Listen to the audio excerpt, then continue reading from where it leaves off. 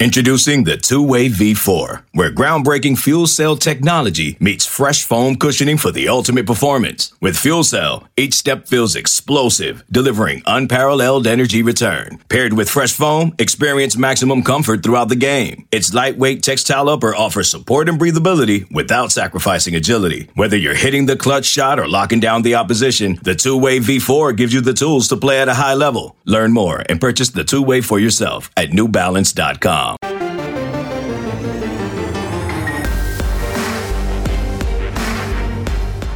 Welcome to the PowerCat Podcast, GoPowerCat.com's Kansas State Athletics Show. Make sure you're subscribing to our show at Apple, Spotify, Amazon, or wherever you get your podcasts. Now, from the GPC studios, here's your host, GoPowerCat publisher, Tim Fitzgerald. Looking to bounce back from an 0-2 start in Big 12 play, Kansas State returns to Bill Snyder Family Stadium following its lone bye week of the 2021 season as the Cats play host to Iowa State on Saturday. The game against the Cyclones kicks off at 6:30 p.m. and will be televised on ESPN2. Welcome, everyone, to the PowerCat pregame podcast, brought to you by Robbins Motor Company. Kansas State does enter this game at 3-2 and 0-2 in the conference, while Iowa State is 3-2 overall. But the Clones sit 1-1 in Big 12 play. This season of great promise for Iowa State is teetering on the brink of disaster, while Kansas State needs to find a way to break a troubling 7-game losing streak in Big 12 play, dating back to last year's 5-game streak to end the season. Included in that was a very, very memorable, scarring maybe, 45-0 loss to the Cyclones in Ames. K-State fans, visit the Robbins Chrysler Dodge Jeep Ram Fiat location on Anderson Avenue in Manhattan for an exciting test drive. Robbins Motor Company, title sponsor of the PowerCat pregame podcast. We've got so much in store for you in the next hour as we break down this game between the Cats and Clones, a rivalry that has grown significant over the past few years and is known as Farmageddon.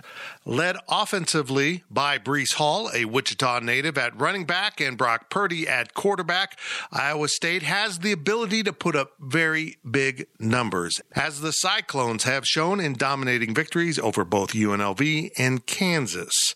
Defensively, the Cyclones run the 3-3-5, which Kansas State now mimics itself on its defensive side of the ball, and the Cyclones are pretty darn good at it, with linebacker Mike Rose leading the charge on defense. This Iowa State team was poised, promised a top 10 Big 12 championship type of season, and it has all started to spiral out of control already for the Clones and coach Matt Campbell. An early season loss to Iowa, which turns out to be one of the better teams of the nation, followed by a road loss to Baylor, has put this Iowa State team in a precarious position. They are 3-2, as I have mentioned, but they are also heading into the teeth of their schedule. The hardest games seem to await the Cyclones, while the Cats are going through that stretch right now, with losses at Oklahoma State and to Oklahoma 2 weeks ago, heading into the bye week last Saturday. Iowa State rounds out a trio of significant challenges to open Big 12 play for the Cats before their schedule becomes a bit more manageable, heading all the way through to the end of the season when the Cats close at Texas. This is an enormous game on so many fronts, and that is a topic we will discuss throughout today's show as we bring in Ryan Wallace from the Go PowerCat staff. Our Go PowerCat football analyst Brian Hanley will join us in the second portion of the show. Brian, of course, was an offensive lineman on the 97 and 98 Kansas State teams.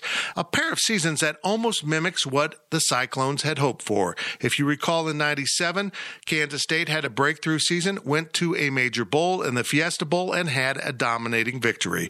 Well, Iowa State had a big year last year, played for a Big 12 title, didn't win, but then went on to bowl play with a significant win. The difference, of course, is Kansas State fulfilled much of its promise for the 98 season, falling one game short, one victory short, as Kansas State fans know all too well from playing for a national title. On the other side, Iowa State has already seen those hopes unravel, and now you start to wonder what the Cyclones will have in their tank as they come to Manhattan. It seems that this game would be one of great urgency for the Cyclones as for the Wildcats, and as you will hear throughout this show, this indeed has become an interesting rivalry with one exception, the fact that Kansas State has mostly dominated this rivalry over the seasons. In fact, Kansas State has won 25 of the 32 meetings since Bill Snyder arrived in Manhattan in 1989. It's an impressive stat. And of course, Kansas State won 10 in a row leading up to the 2018 season when Iowa State finished K-State's season and drove, unfortunately, Bill Snyder into retirement with a win in Ames. Chris Kleiman's first game against Iowa State was in Manhattan in 2019. He won, and as I mentioned, last year was the disaster in the corn for the Wildcats as they were seriously depleted by season's end due to injuries, COVID, and other issues in the locker room. But Chris Kleiman opted to play that game instead of declaring a no contest, and boy, the Wildcats took it on the chin that day. A loss that he now hopes serves his team well. It added experience and probably a whole bunch of motivation for this game. And now let's bring in our first guest of the show, Ryan Wallace, who's been with us for a very long time at GoPowerCat.com, does an incredible job covering recruiting and, of course, helping with team coverage.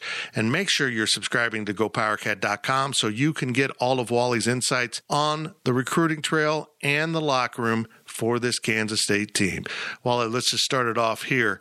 I just want to get your temperature on this. I want to gauge your feelings. What do you think about Farmageddon? I don't mind it. I kind of like it. It's clever. It fits both teams really well. I'm kind of like you on the walk and talk. I'm growing on the idea of maybe getting a trophy for this thing. But yeah, I've grown to really like it and appreciate it because, again, it's, as we're going to talk about, I'm sure today, it's two very similar teams, fan bases, universities, you name it.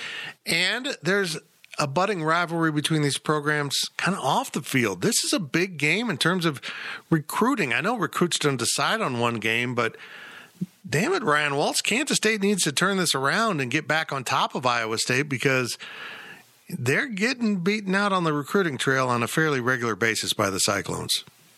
Yeah, and I actually kind of wrote an in-depth piece about that for Go PowerCat on Wednesday.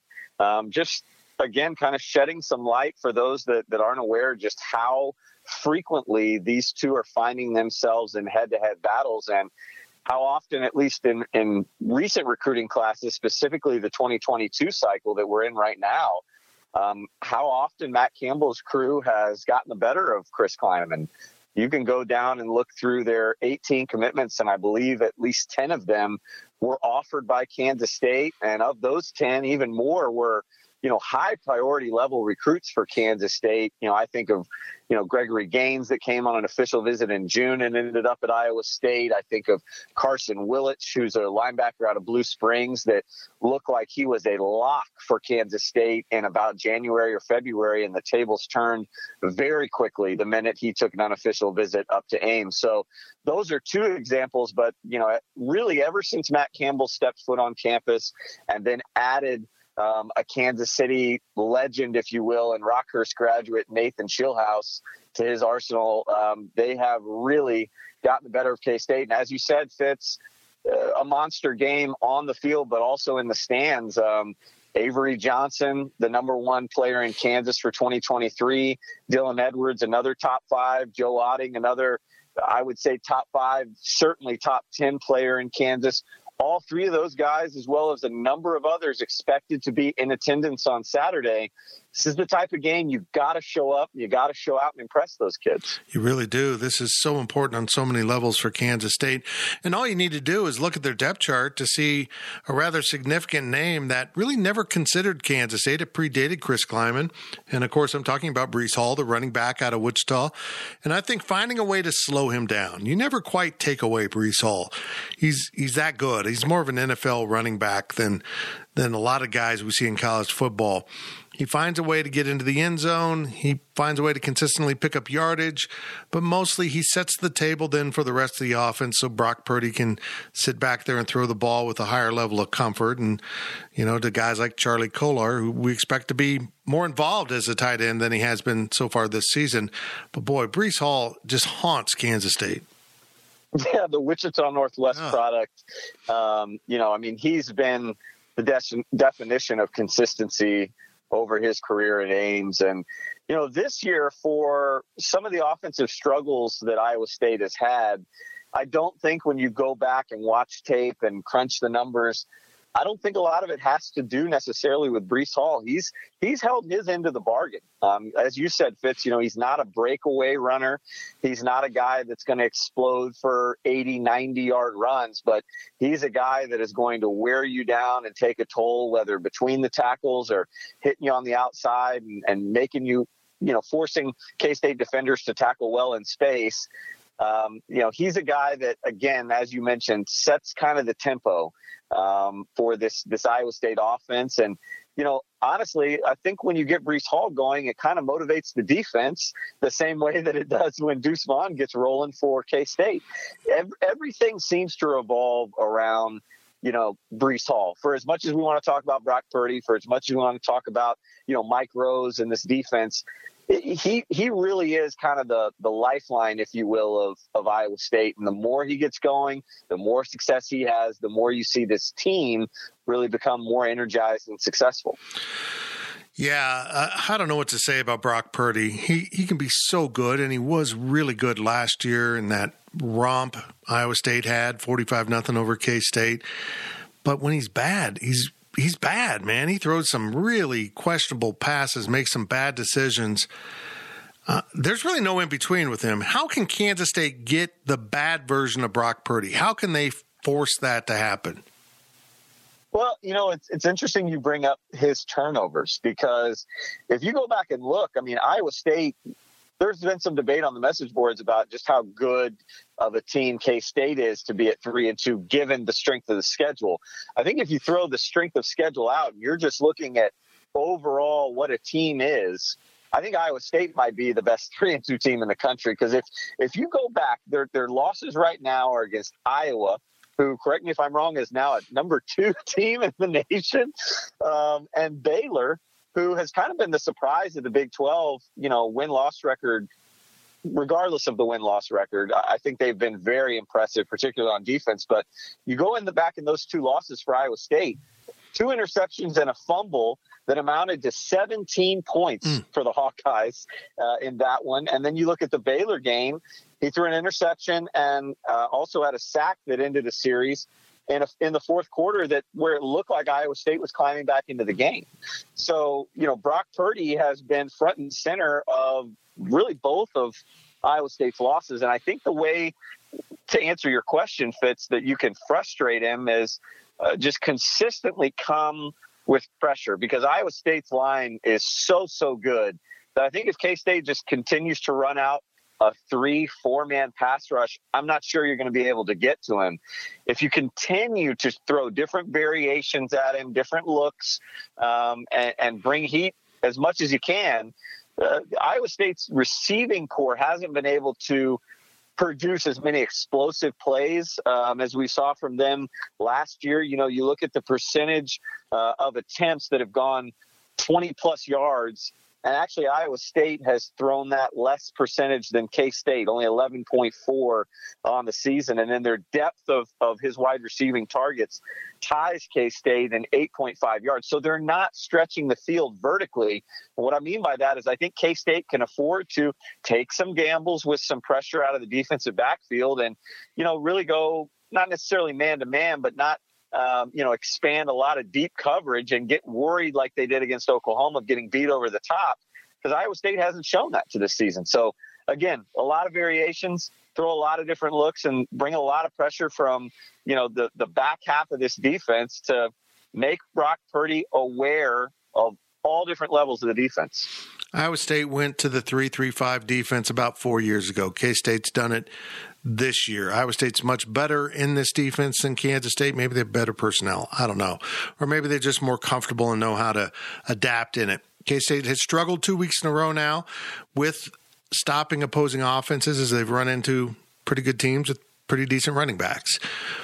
But on the other side of the ball, Kansas State has struggled against the three-man fronts in the past. Does this help K-State now that they're seeing it regularly in practice?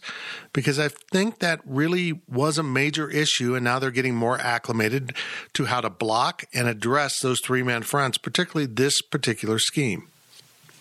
Yeah, I would think so. And I think, that's even more amplified coming out of a bye week, whereas we talked about Chris Klieman and the way that they self-scouted this week, really looking inwardly at themselves. I think that bodes well for Kansas State going against the experienced pass rush of Iowa State. You mentioned the personnel.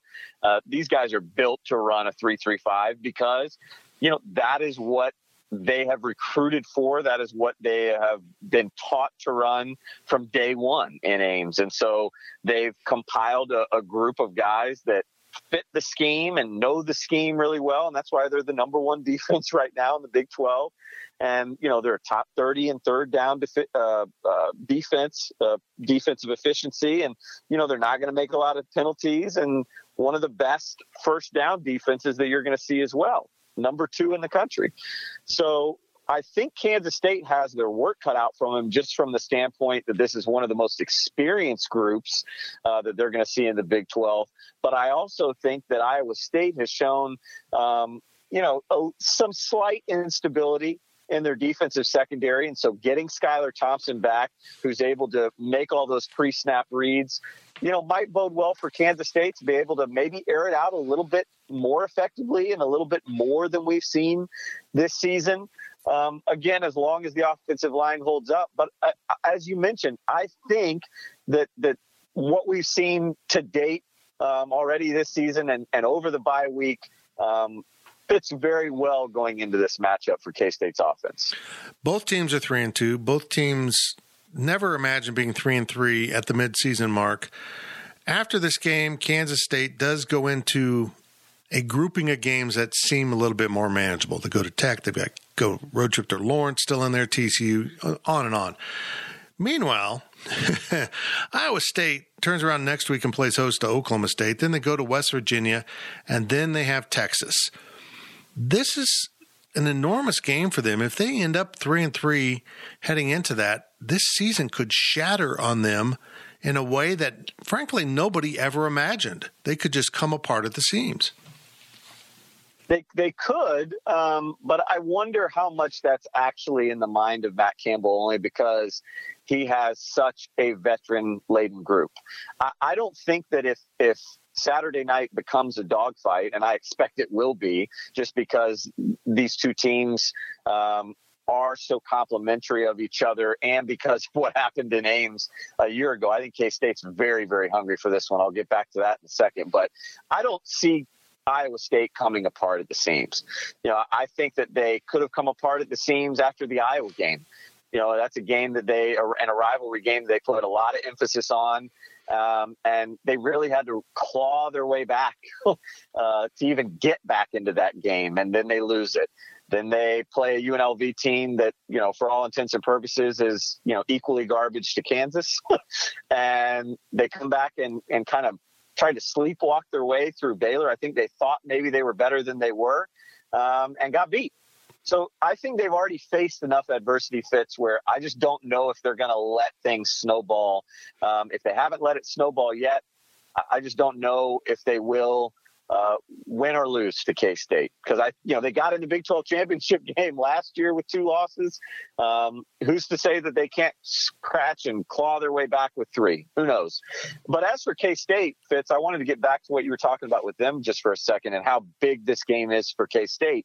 One fear of mine, and granted, K-State has some great senior leaders themselves, Noah Johnson, Skylar Thompson, Jerron McPherson, but in the same manner that Iowa State puts so much emphasis on Iowa, I wonder if there's been an enormity of emphasis put around this Iowa State game for K-State.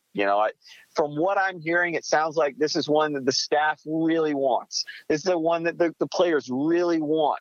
To be frank and quite honest with you, Fitz, K-State wants to be Iowa State right now. And I think that's maybe one of the reasons why this has become, such a passionate rivalry, particularly with K-State fans, is because they see what Iowa State has done and what they continue to do. And they're kind of mirror images of K-State. It's why can't we do that? And now you have Chris Klieman that's kind of taking that 3-3-5 defense, that's taking the double tight ends and everything that, Brock Purdy and that system is doing on offense. They want to be Iowa State. And to be Iowa State, you got to beat Iowa State. And so there is, I don't want to say a concern. It's not a concern until K-State loses the game, if they do. But if they do, how much of a toll does that one loss take on the Wildcats? Yeah, very interesting point. This game is big for Kansas State in different ways. I mean, they can still come back from 3-3. Won't be good. Sure. It might set the table in a really bad way for them, but just the simple fact that they have Tech, KU coming up, TCU in the middle of that, there's a pathway to succeed. But they do recognize that Iowa State, for lack of a better term, is stealing their mojo. What Matt Campbell's doing is what Bill Snyder did to a lesser degree. He hasn't gotten the program even close to any level that Bill Snyder did at his peak. But there's so many similarities, as we started this segment off with, that run between these two programs. There are common threads, and you're right. I feel like K-State knows they've got to get back on top of Iowa State if they want to get back on top of the Cyclones everywhere else, including the recruiting trail. And I think it's a huge task. I think Iowa State's pretty good. But bringing it back around, for all of those weapons they have on offense, my favorite Iowa State player is Mike Rose. This dude he's a 250-pound Sam linebacker. He's crazy. He just is everywhere. And he opted to come back to be part of this team, specifically for all they had at stake. But boy, he is disruptive and is the type of guy that can chase down Skylar Thompson. What are your thoughts on Rose in this defense? Oh, I love Mike Rose. He's a guy, like you said, that you see him on film, and I haven't seen him in person, but I would imagine you see him in person, and you go, how can he cover, all of these different areas that he does as big as he is? He feels like an old school Big Ten linebacker that, just stays between the tackles, and yet he does so much. He's a guy that I think K-State will either try and exploit in matchups that, don't really suit him, which, again, it's kind of tough to find, or they're just going to try and scheme him out of place.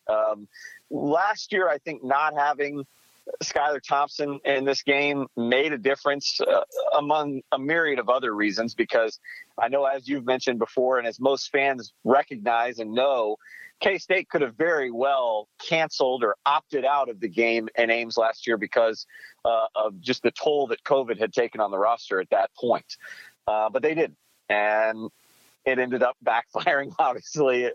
Experience is one thing, but the way that the game went down, it backfired. But I get back to the point that, not having Skylar Thompson, you weren't able to maybe spread the field like you want to. You weren't able to get Deuce Vaughn, as acclimated into the passing game as K-State wants. And therefore, Mike Rose was able to just kind of hang where he's used to hanging in the middle of the field. And, are they running here?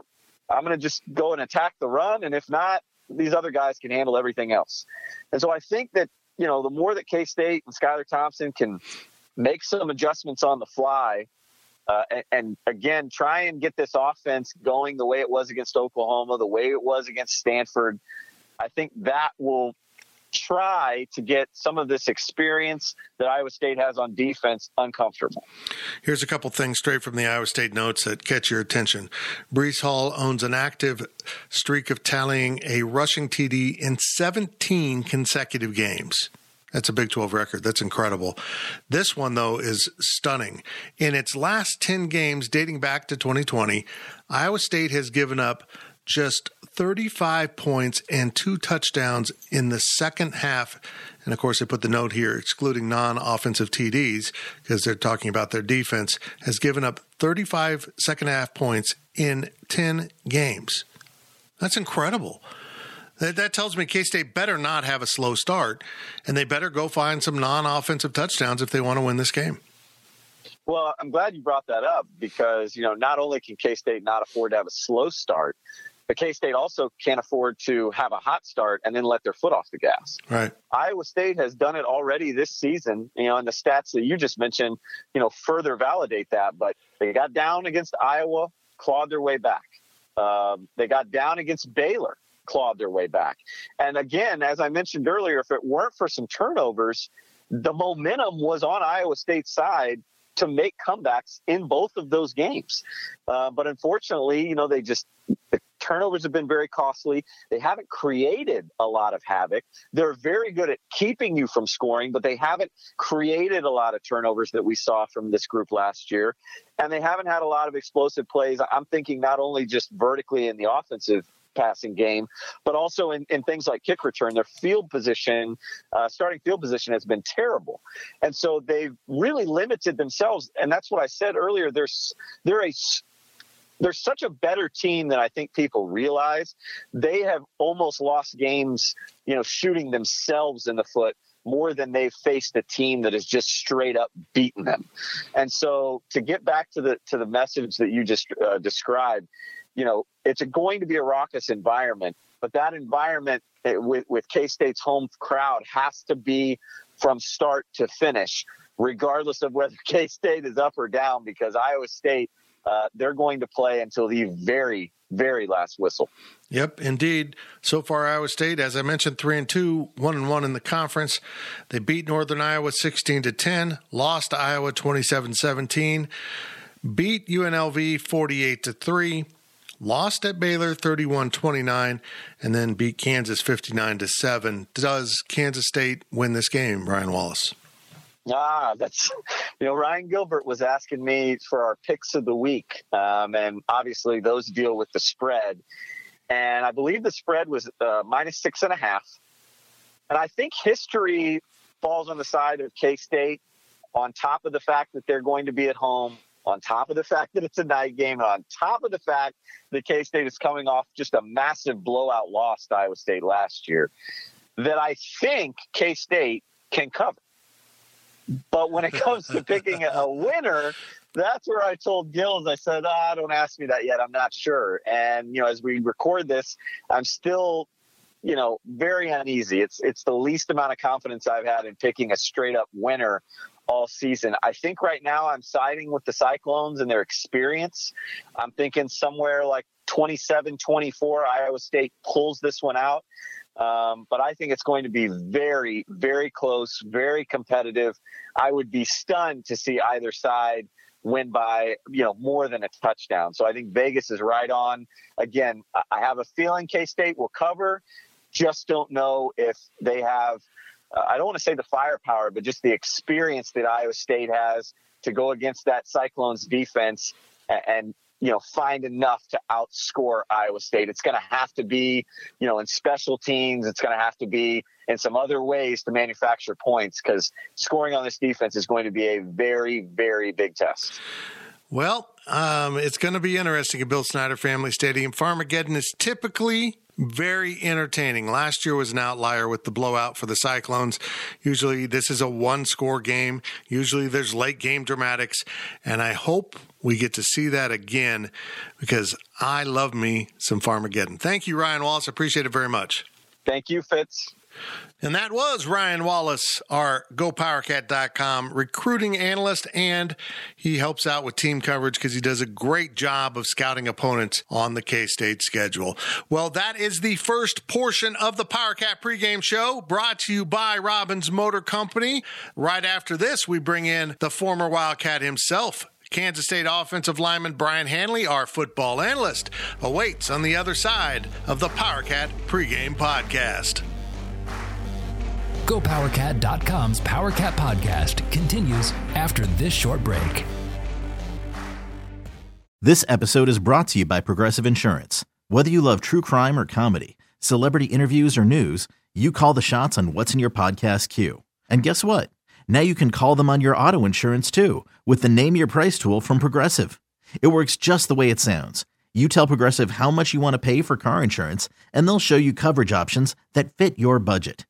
Get your quote today at Progressive.com to join the over 28 million drivers who trust Progressive.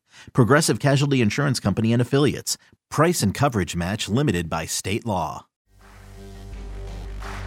Welcome back to the Power Cat Podcast. Now, let's return to the GPC studios. Welcome back to the PowerCat pregame podcast sponsored by Robbins Motor Company.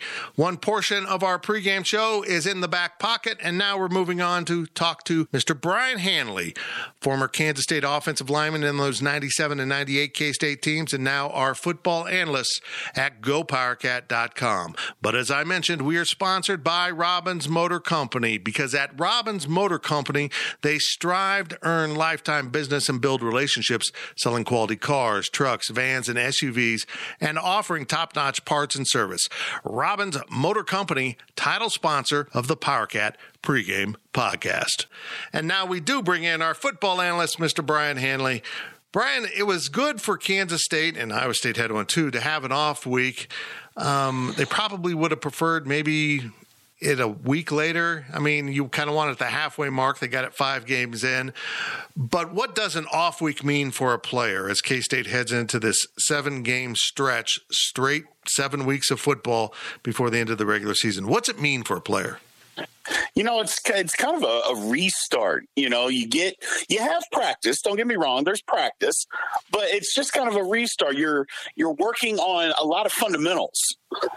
And that's key because you don't get a lot of fundamental work during the work week, you know, because you're preparing for, you know, your next opponent and things like that. So you don't get a lot of fundamental work. When during an off week, you do. But you also get a chance for your body to just rest. I mean, football is such a collision sport every snap. It's just every now and then it's good for your body just to have a recharge. And it's also good for the mind because it's like, okay, we're technically basically halfway through. I know it's not quite halfway. We're pretty much halfway through.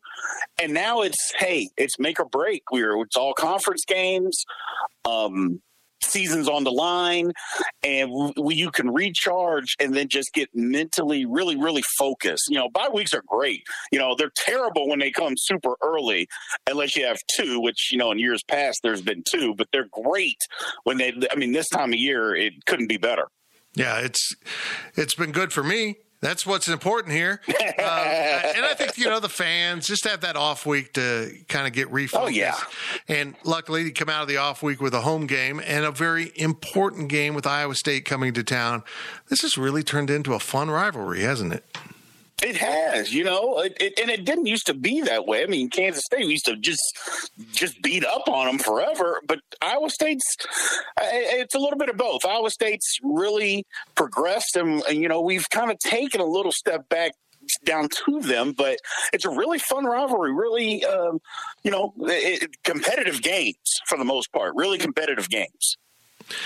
Iowa State is 3-2, and they've been just wildly inconsistent, but also the level of competition that they've faced has also been inconsistent. They opened with Northern Iowa, kind of struggled. They always seem to struggle with the Panthers. It's kind of weird. They lost to Iowa, who's, you know, one of the better teams in the country as of now. They've lost to Baylor on the road, and Baylor seems to be a surprise team in the Big 12, and good for them down there in Waco. And they absolutely trounced horrific teams from UNLV and Kansas, which honestly, I didn't know Kansas was still playing football. Apparently they are, and Iowa State beat them pretty badly. And what I loved about that game is the spread was 33 points, and it seemed so huge, and Iowa State almost covered it in the first quarter. I can't get my finger on the pulse of this Iowa State team. They thought this was going to be a top 10, maybe Big 12 championship, maybe a playoff year. And here they are on the outside of most of that. They still are in the running in the Big 12 because one of those losses is non-conference, but they haven't been clicking at the level that they should be. And I don't have an answer for what's gone wrong with the Cyclones. Do you? You know, I don't know if I have the exact answer, but part of it, I know everybody loves their coach, but part of it comes down to not having your team prepared at the beginning of the season. I mean, it just does, and that falls on coaching. It's like, look, yeah, we're playing Northern Iowa. You got to be ready. That's a game that you need to go out and smash them. They didn't. Yeah. And then you come back the next week, you know that Iowa's good. It's a huge rivalry. It's your rivalry game. And then to just get thumped like they did, it's just like, I mean, and maybe they're reading their own press clippings and thought they were better than what they were. But again, that comes down to coaching. I know I've said it before. I'm not a huge Matt Campbell fan. I'm just not that guy. I know he gets all this pub for bringing Iowa State up. I go, but if you really dig deep, what has Iowa State? They went to one Big 12 title game. They haven't really done a lot, but they're better. Don't get me wrong. I'm not saying they're not better, but it's just, I think he gets more credit than what he actually deserves. And I think that's part of what their problem is that it seems to be that they're not ready at the beginning of the season, and they get better as the season goes on, and that's great. But games count at the beginning of the season, too. It's interesting to me that this game looms large for a reason that I don't think people have thought about. 2018, Kansas State went to Ames and had won 10 straight in the series, and very good games. 10 straight sounds like pure domination. K-State won some of the craziest, most entertaining football games that I can remember against Iowa State during that stretch. And Coach Campbell, I'll call him Dave Campbell, Matt Campbell helped end that streak. And they won in Ames, and Bill Snyder stepped down. I almost feel like if K-State can get Iowa State to 3-3 and totally take the air out of this season, because they still have some hope, that other jobs might become more tangible and interesting to Matt Campbell. He's been really loyal to Iowa State. I admire him for that. He's had some great offers. But there's going to be some jobs out there, including Southern Cal, that are looming. The Raiders already has an opening that I just find really fascinating, that I can see Matt Campbell being a candidate for. But maybe you're not alone in not being a big fan, and he doesn't get those jobs. But it could lead to him leaving. And I want your thoughts on this. I think that'd be best for K-State if he got the hell out of Ames, because he is doing a pretty good job. He's definitely doing a good job. I mean, because they're better than what they were. Like I said, I'm not a huge fan, but they're light years better than what they were before he got there. They just are. And I just think, I don't know, some of those other jobs that come open, I don't know that it'll be maybe that high profile as far as a Raiders or a USC job, but I could see some other jobs opening up that he may take. For instance, like if James Franklin were to go to USC, maybe he goes to Penn State, or something of that nature. I don't know. I mean, the Raiders and USC, those are top of the barrel jobs, whether people like the Raiders or not, it's an NFL job. And it's just, I don't know. And maybe, I don't know. I just have a hard time believing guys would put him in that position. But like I said, if somebody goes and takes those two jobs from the college ranks or somewhere, maybe he goes and takes the job there. But you're right. It would definitely be good for Kansas State to get him out of there, because he's done a great job for Iowa State. And again, it's not that we want a program to be bad, but we want their program to be bad. Exactly. And because they're very comparable, and we do find in covering recruiting at Go PowerCat, K-State and Iowa State overlap a whole hell of a lot in recruiting. Right. And particularly in the Kansas City area, where they've done a really good job of recruiting, and getting those coaches out of there might be very helpful. Let's talk about some of these players on Iowa State, though, because they have some players I absolutely love. I love Breece Hall. I think he's a fantastic running back. It's a damn shame that he left the state of Kansas. It's a perfect example right there, and went to Ames from Wichita. But I think he's an NFL-style running back more than, say, Deuce Vaughn. But I think he's the key for Kansas State. Kansas State has let opposing running games do enough damage the last two Big 12 games that it has popped the passing game wide open, and then everything just kind of fell apart for this defense. Stopping Breece Hall for me is job one And I say that recognizing that if Brock Purdy gets going, K-State's screwed because he's really good when he's really good and he's bad when he's not good. But a key to that is Breece Hall opening up the passing game. Can Kansas State slow him down? They didn't last year, and they have struggled against the run as of late.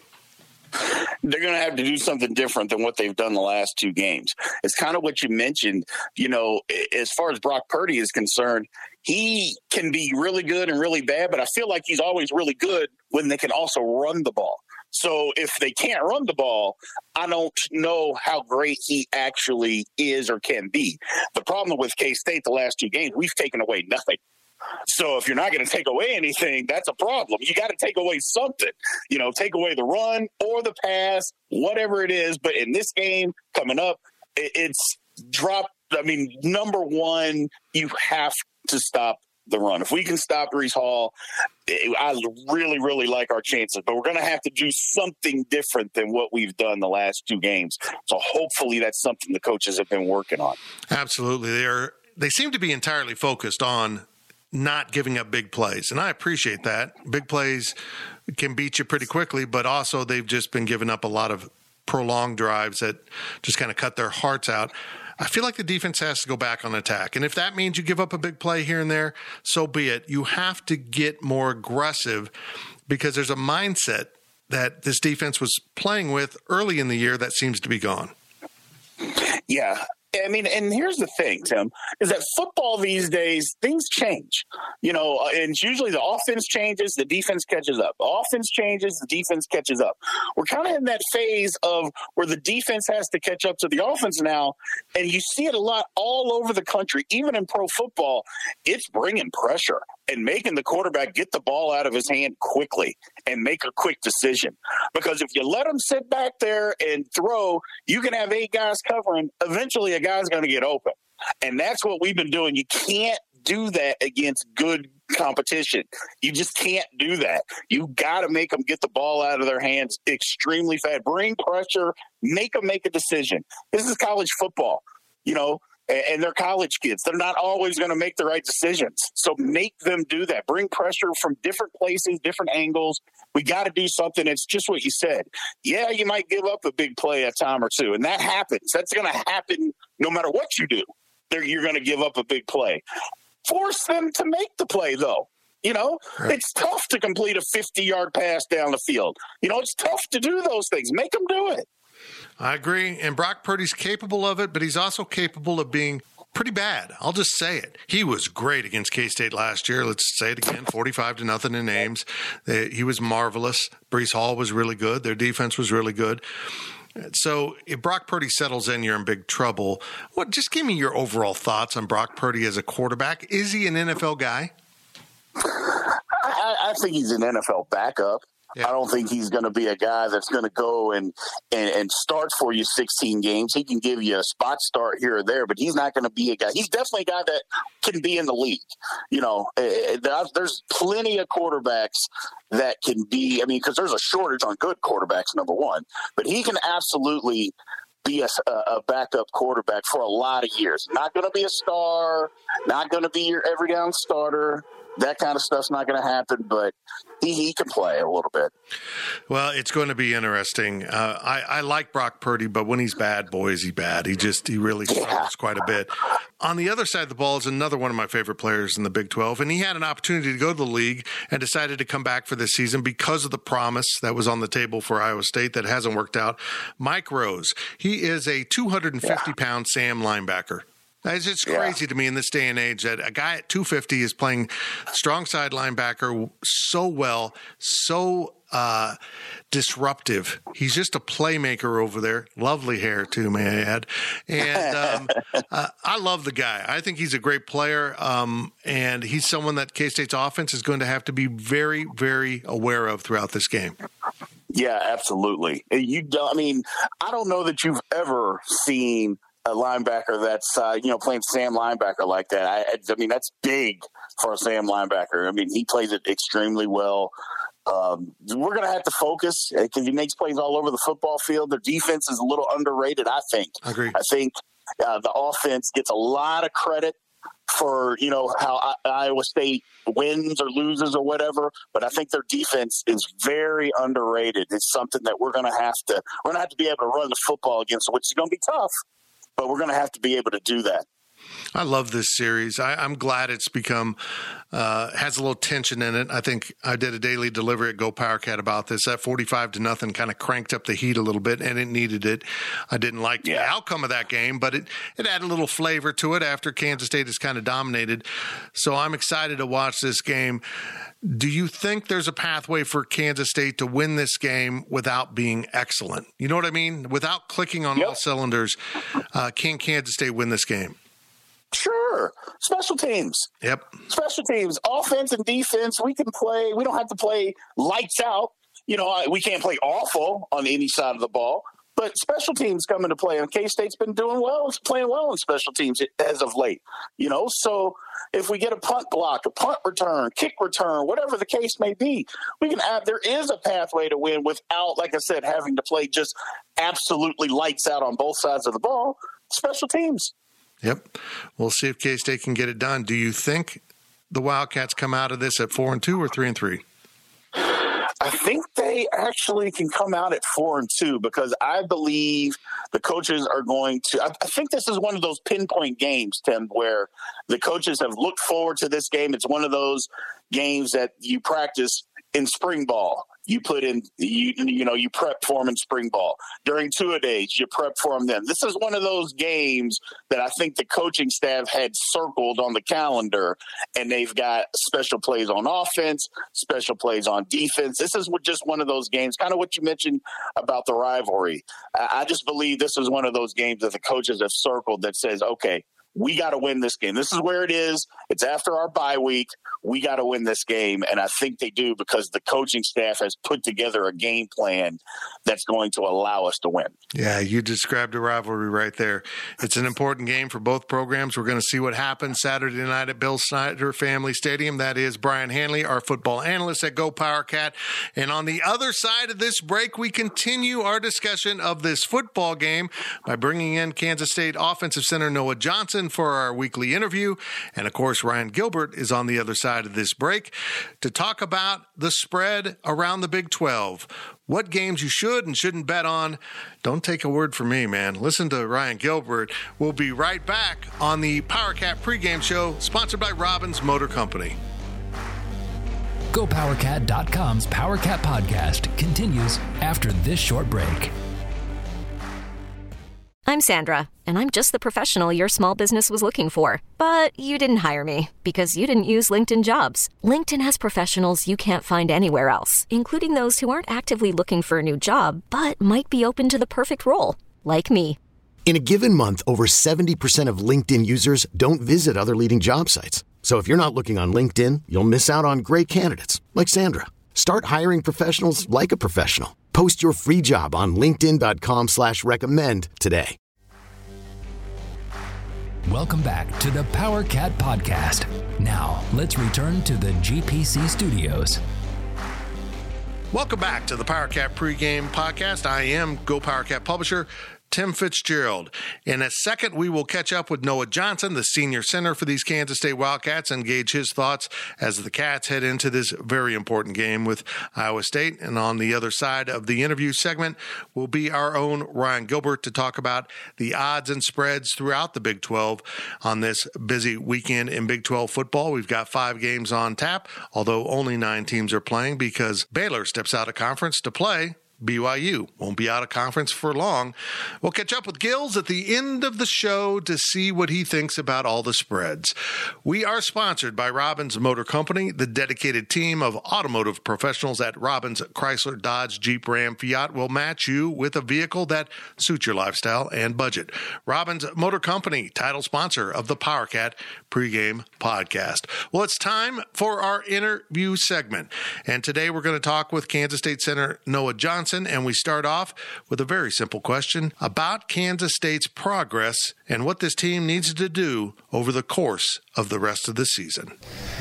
We just got to keep improving. And, I think sometimes in college football you're so judged off the performance and wins and losses. But you just have to trust your process, and I know that's what our team is doing, and continuing to trust our process and trust our program, and just keep putting in the work every day and keep preparing, and every day, every game is a learning opportunity, and I think that's what Coach is kind of referring to when he says our best days are ahead of us, is we're getting better each week. The scoreboard might not show it every time, but I believe and I know that everyone on this team is learning from wins or from losses or from whatever period it is in practice. We're all trying to improve every day, and I think that's going to carry on to the rest of the season, is never shaking, never wavering in our belief and what our goals as a team are, and being in it for the long haul. Whatever happens, staying together and keep just continuing to believe and continuing to improve. And, of course, Kansas State did lose to Iowa State 45-0 last year in Ames, really the only blowout of significance in a long time in this series. Does this team think about it very often? Here's Noah Johnson. It's hard not to, the way they put it on us last year, but you can't live in the past.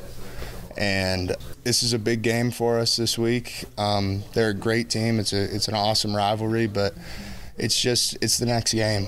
And the more pressure you put on yourself to do this or do that because of who you're playing, you're taking away from us and our team, and that's what the focus needs to be on, is the group of guys in our locker room and just taking it one day at a time. That's really what we've been stressing since last Saturday, is don't look too far ahead. We got to win every day last week. We got to take it one day at a time, and now we had a great first day of practice yesterday. We got to win today, win tomorrow, win Thursday, win Friday, and then you set yourself up for whatever happens on Saturday. And with Iowa State coming in, that's kind of the attitude you have to be successful, because they're going to bring their best. They're a really, really good team, a ton of experience, and like you said, they beat us pretty bad last year, but we're a different team this year, and we're not living off past success. We're not living off past failure. We're living in the present and just trying to take it one day at a time. And finally, we wind this up with another question that I think is really important. Is this really a rivalry? Is Farmageddon a real thing between the Cats and Clones? For me, when I was growing up, I never even knew really that Kansas State and Iowa State was as big of a rivalry as it is. But since I've joined the program, I think the cool thing about it is we have two very similar programs that seem to be built kind of on the same values and the same cultures of under-recruited, maybe undervalued guys who come in and put in the work, and it shows on Saturday. And then you got two programs in the Midwest, same type of ethos, same type of kind of those communities, and it's really cool. I don't know how many other rivalries are based around farming, but that's pretty cool. That's what makes K-State great, and I'm not a part of Iowa State, but that's probably what makes them great too. It's a unique thing, and 6:30 p.m. night game between two really good teams who both need a win at this point in time. What more could you ask for? And it's what I'm just incredibly excited about, and I know this whole team is. That was Kansas State center Noah Johnson talking about Saturday night's game with the Cyclones and the similarities between the two programs. And now we bring in Ryan Gilbert, someone who's very similar to me in age and good looks, to talk about the betting angles of this week's action around the Big 12. Hi, Gills. How you doing, man? Good. How are you feeling? I'm fine. I'm hanging in there. Sure about that? No, I'm not. Never am. But we're going to knock this sucker out. A full slate of games. Well, not a full slate. There's one non-conference game. I want to start with that game because it feels like a conference game, but it's not a conference game. Someday. It's intriguing to me that this game's on the schedule. BYU at Baylor, a future Big 12 game. BYU opened as a 1-point favorite in Waco, and it's flipped to 6.5 points for the Bears. I'm intrigued because this will be a good cross-reference game. Yeah, I know you can't read everything into one game, but I'm intrigued by BYU. They got off to the fast start. They had a mistake-filled game against Boise State and lost last week. Their first loss of the season. The Bears are looking good. But do the Bears win by a touchdown or more in Waco against the Cougars? Well, you mentioned the fact that they lost that game against Boise State and they had some costly mistakes that really costed them. And if you consider BYU a good team, I like good teams that come off of losses to come back the next week even stronger. So I like, let alone the fact that Vegas is giving us basically an entire touchdown with how the public's bet on this game, how it's flipped, 7.5 points. I like everything about BYU here. This is a future conference game, like you just said. And not that this game doesn't matter for Baylor, but Baylor could lose this game, and that has zero implications on anything Big 12 related, as far as getting to the championship game or something like that. So I think this game means a lot more for BYU. I really do. I think they're going to come out and have a good chance to win this game and certainly cover 6.5 point spread. I will be fascinated to see how these two teams match up so we get a bit of reference on where we're at here with these teams that are coming in, because I think they made some great additions to the conference. The big game of the week is Oklahoma State visiting Texas. Texas is currently a 5.5 point favorite in Austin against the, I'm going to say it, upstart Cowboys. I don't really fully understand that word, but I think an upstart is a team that wasn't expected to be good and now is trending up. Are they good, though? That's the question. Is Oklahoma State good? I feel like they are, but I also feel like they're just good enough to get by, because that's basically what they've been doing. But they have had back-to-back home games to start the Big 12. Must be nice against Kansas State and Baylor, two games that you need to win on your home field, and they did it. Can they win in Austin? I'll say no. I mean, their only road game was at Boise State, and that's a game they should have lost when you look at what happened. They didn't score any points in the second half, and I don't want to say Oklahoma State's been lucky, but like you said, they're due to just kind of have things fall apart on them, so to speak. I think Texas wins, they cover. Texas has got to be angry after letting last weekend slip away from them. But this game could go either way. This is probably like the least confident game this week for this weekend's slate, but I'm going to go with Texas just because they're going to be coming out firing after that loss. I think Texas wins big. I think you're right. I think they've got something to say right now, and I can't figure out Oklahoma State. They're unbeaten, but how? I mean, they just kind of squeak by, which can be a sign of a good team. Don't get me wrong. Kansas State's had seasons when they just squeaked by. It's because they knew how to win close games, which is a trait of good football. Well, if Will Howard or Jaron Lewis just makes one or two plays, K-State would have actually had a real chance to beat the Cowboys down in Stillwater. Well, despite how terrible they played. You take away the fumble. You just take away the fumble. That doesn't happen. The whole game is completely different. Another game featuring two really good teams. Tech goes to KU. Tech, I don't understand Tech. How do you win at West Virginia and then turn around and lose and get blown out at home by TCU? Tech is a 16.5 point favorite in Lawrence. Now, let's put this in context. Tech is probably the 9th best team in this conference as we sit here today. That's how big a gap there is between 9 and 10 in the Big 12, that a 17-point favorite on the road. Does Tech cover that? I'll say so. You think so? And you mentioned the fact that Texas Tech, had a really bad performance last weekend, and the weekend before that they beat West Virginia. You're right. I think that's not really a matter of Tech being inconsistent. I think that's more of number 4 through number 9 in the Big 12. However you want to rank those teams, there's not a lot of difference in talent and skill sets on those teams. So until Kansas, back to the KU game though, I think until we see Kansas cover a spread, don't bet your hard-earned money on this. They haven't covered this year, have they? They're 0-for, yep. And they've came close. They've given you reasons to believe, but until we see it, I'm not too high on Texas Tech at all, but certainly going to have to pick them over Kansas. Kansas has played Tech close. This will be as interesting a game as maybe KU plays this year. If they get absolutely smoked in this game, they've actually gotten worse, and I don't know how, because I think they have found a quarterback, but you got to find a lot more than that, apparently. TCU goes to Oklahoma. TCU coming off a big win. OU kind of had a big win. I don't know if you noticed that. OU is favored by 2 touchdowns, 13.5. I will take OU all day on this, even though the Sooners haven't been winning by big margins this year. They've been a team that's won a bunch of single-digit games. Do they get this 2 touchdown or more with a new quarterback?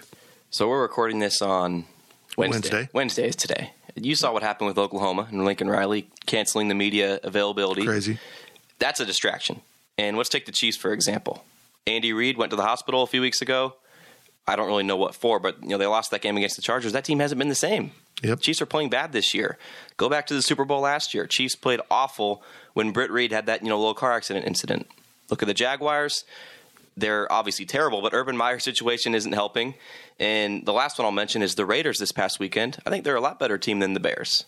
Mm-hmm. But I forgot to factor in that John Gruden has a lot of distractions, and now he's gone. And they didn't cover the spread in that game. They didn't win. So I think the distraction in this game is a lot bigger than people are going to think. Sure, it has really nothing to do with much, but, let's set aside the whole binoculars thing with the student reporter. Look at Spencer Rattler and the predicament that they're in at quarterback. That's a distraction in its own. So I'm going to disagree with you. I'm going to go with TCU here. Do they win? Probably not, but look at K-State. They somehow, a 6-point game here in Manhattan? Mm-hmm. K-State had no business really winning that game. They didn't play awful, but you knew Oklahoma was going to come out of there with a win. But K-State still found a way to cover. I think it might be the same situation. The back door might be open for the Horned Frogs. Do they win? Like I said, no. But I think there's too many distractions going on in Norman to comfortably bet them to win by 2 touchdowns. So let's touch on this. Lincoln Riley's really mad. The student newspaper had a reporter go to, I believe, a public parking garage or some kind of public building. Dorm or, and look into onto the practice field with binoculars and notice that Spencer Rattler was not taking snaps with the number ones. Reported that. You're a few months removed from being a student and a student journalist. Do you have a problem with it? Because I don't. I think it's a huge story that they did a good job of addressing. I just can't imagine going and I don't know where I would go here in Manhattan, but sitting on top of Bramlage or something, I don't know, getting on an airplane and, looking down through a telescope. I would never do that. And I know that we've talked about the NFL and New England, how they had the Spygate and all this stuff. I would never do it. I wouldn't even think about doing that just because I think the athletic department wouldn't be too happy with me. But, a lot of people are saying, we're on team OU student reporter. We're not against him. We're against Lincoln Riley. So I'm going to go against the public on this one. I know I've seen a lot of people that are defending him. I would never do it, but that's just me. For me, the key ingredient here is he went to some place where others could easily do exactly what he did. He didn't peek through the fence. He didn't put up a drone. He didn't do something like Super Spy. He just went to a public place and brought binoculars, which I can imagine isn't the first person to do that. Mm-hmm. So, and it's a huge story. It's a huge story. Yeah. But you're right. It does cost you some goodwill with the football program, and Lincoln Riley took it out on everyone and canceled all media like an adult. Weird. Let's get to the big one for K-State fans. Iowa State comes into Manhattan. Huge game. It's Farmageddon. Iowa State, as we record this, sits as a 6-point favorite in Manhattan. Your thoughts? This one's tough. You want to flip a coin on this? Whoever wins, I think that right there is my answer that K-State covers. But this is a big game for K-State and also for Iowa State. We talked about on the Questions podcast, this game means a lot for both teams. Yep. If you look at Kansas State being 4-2 with 3 respectable opponents out of the way, you're looking pretty good. If you beat Iowa State, you're looking pretty good for the rest of the season. If you lose, you're 0-for in the conference. I don't know how the team can really recover, just simply because of the fact that your Big 12 hopes are gone. Right? They can still try. They can buy in and want to win. But I think this game means too much for Kansas State. Their preseason expectations versus where we are now, let's throw away Skylar Thompson's injury. They're pretty much where we thought they'd be. Yep. And they have a chance to go 1-2 after 3 tough games. Iowa State was a top 10 team. Right. And they are playing awful.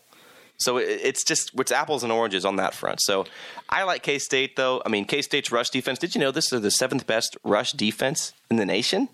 As far as yards per game go. So doesn't make sense from what I've seen the last 2 weeks. And Breece Hall is the key to this game for me. Mm-hmm. If he gets out of the gate early, opens up the passing game for Brock Purdy, it's all over. I'll have my score prediction and my 5 keys to victory for K-State on Friday at Go PowerCat as VIP content. And on Saturday morning, I will give my thoughts on all of these games with my On the Line with Fitz. It's a big new thing. Ron Gilbert. You're doing better than me. Yeah, sure. Hollywood wants to make it into a movie. It's really, I actually have done well with it. I don't know how this has happened. I've gotten a little luck. Kennedy Brooks breaking a touchdown run to get the cover as opposed to kicking the field goal, which doesn't cover, was kind of big. But very interesting week in the Big 12. Very intriguing games at all levels. But I'll say this about K-State and Iowa State as we wrap this up. K-State, after Iowa State because they've played these three really good teams, and they don't play Texas until the last game, has this 5-game stretch of winnable, manageable games, including going to Lawrence and Lubbock. You have to go on the road to maybe the two worst teams. Iowa State, meanwhile, has a gauntlet ahead of it because it's already lost to Baylor. It's already played Kansas, and you still have those three teams that we think are the best in the conference, OU, OSU, Texas, coming up pretty quickly on the schedule. It's huge for the Cyclones. Yep. Thank you, Ryan Gilbert. Much appreciated. Your insights are always helpful as we prepare for the weekend's action around the Big 12 Conference. Of course, we have been previewing Kansas State and Iowa State, a 6:30 p.m. kickoff at Bill Snyder Family Stadium on Saturday, right here in beautiful Manhattan, Kansas. It's supposed to be a lovely fall evening. Make sure you bring a coat. It could get a little chilly by game's end, and this game might get heated up during the course of the evening. This is indeed a growing rivalry between these two programs that almost mirror each other in how they are constructed, their fan bases, and their academic institutions. It is an awfully fun game typically, although Iowa State stole all the fun last year. We'll see if the Cats can respond with another win in the series known as Farmageddon. If you're interested to find out my score prediction for this game, well, you got to be a subscriber to GoPowerCat.com. My 5 Keys to Victory appears every Friday before the Cats play on Saturday. And of course, I will have my On the Line segment, a video in which I make the predictions for all of the Big 12 games based on the spread for the upcoming weekend. That shows up every Saturday at GoPowerCat.com, and I got to brag a little bit. I'm doing okay so far this season. It's the Cats and Clones, 6:30 p.m., Bill Snyder Family Stadium. I hope you can make it, and if you can't, check it out on ESPN2.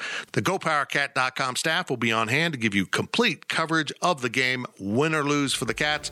And, of course, Brian Hanley and I will reconvene over the weekend following the game for the PowerCat Post-Game Review podcast that appears Monday mornings at GoPowerCat.com. Have a great time at the game or watching the game. I am Fitz, and we will talk to you real soon. Thank you for listening to the PowerCat Podcast. Make sure you're subscribing to our show at Apple, Spotify, Amazon, or wherever you get your podcasts. PowerCat Podcast, all rights reserved, GoPowerCat.com.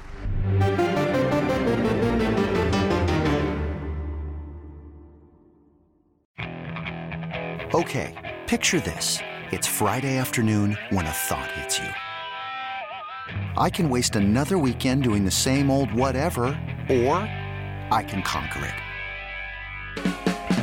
I can hop into my all-new Hyundai Santa Fe and hit the road. Any road. The steeper, the better. Because my all-new Santa Fe is available with H-Track all-wheel drive, so I can hit the trail without a worry in the world. Heck, with 3 rows and best-in-class rear cargo space, I can pack the whole family in with all our gear. We've got available dual wireless charging for our phones, so we'll never lose touch with civilization, and we won't lose touch with the primordial power of Mother Earth. So which is it? Waste the weekend or do something a little more epic? And conquer it in the all-new Hyundai Santa Fe. Visit HyundaiUSA.com or call 562-314-4603 for more details. Hyundai, there's joy in every journey.